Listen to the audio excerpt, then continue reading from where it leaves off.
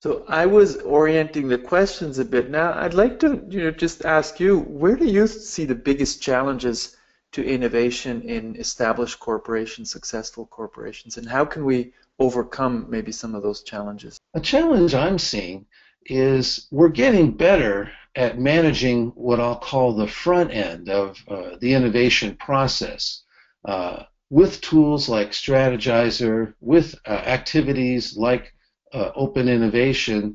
Companies are getting a much richer and more diverse set of inputs to bring into the innovation process.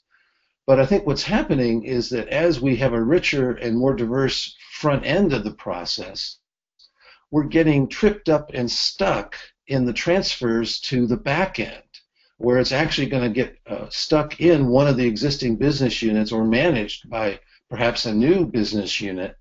And there's a great deal of knowledge that has to get shared internally in order for that to take place. And you've also got to balance your resources so that you have enough resource to take up and carry forward the most promising of the ideas that come through the pipeline.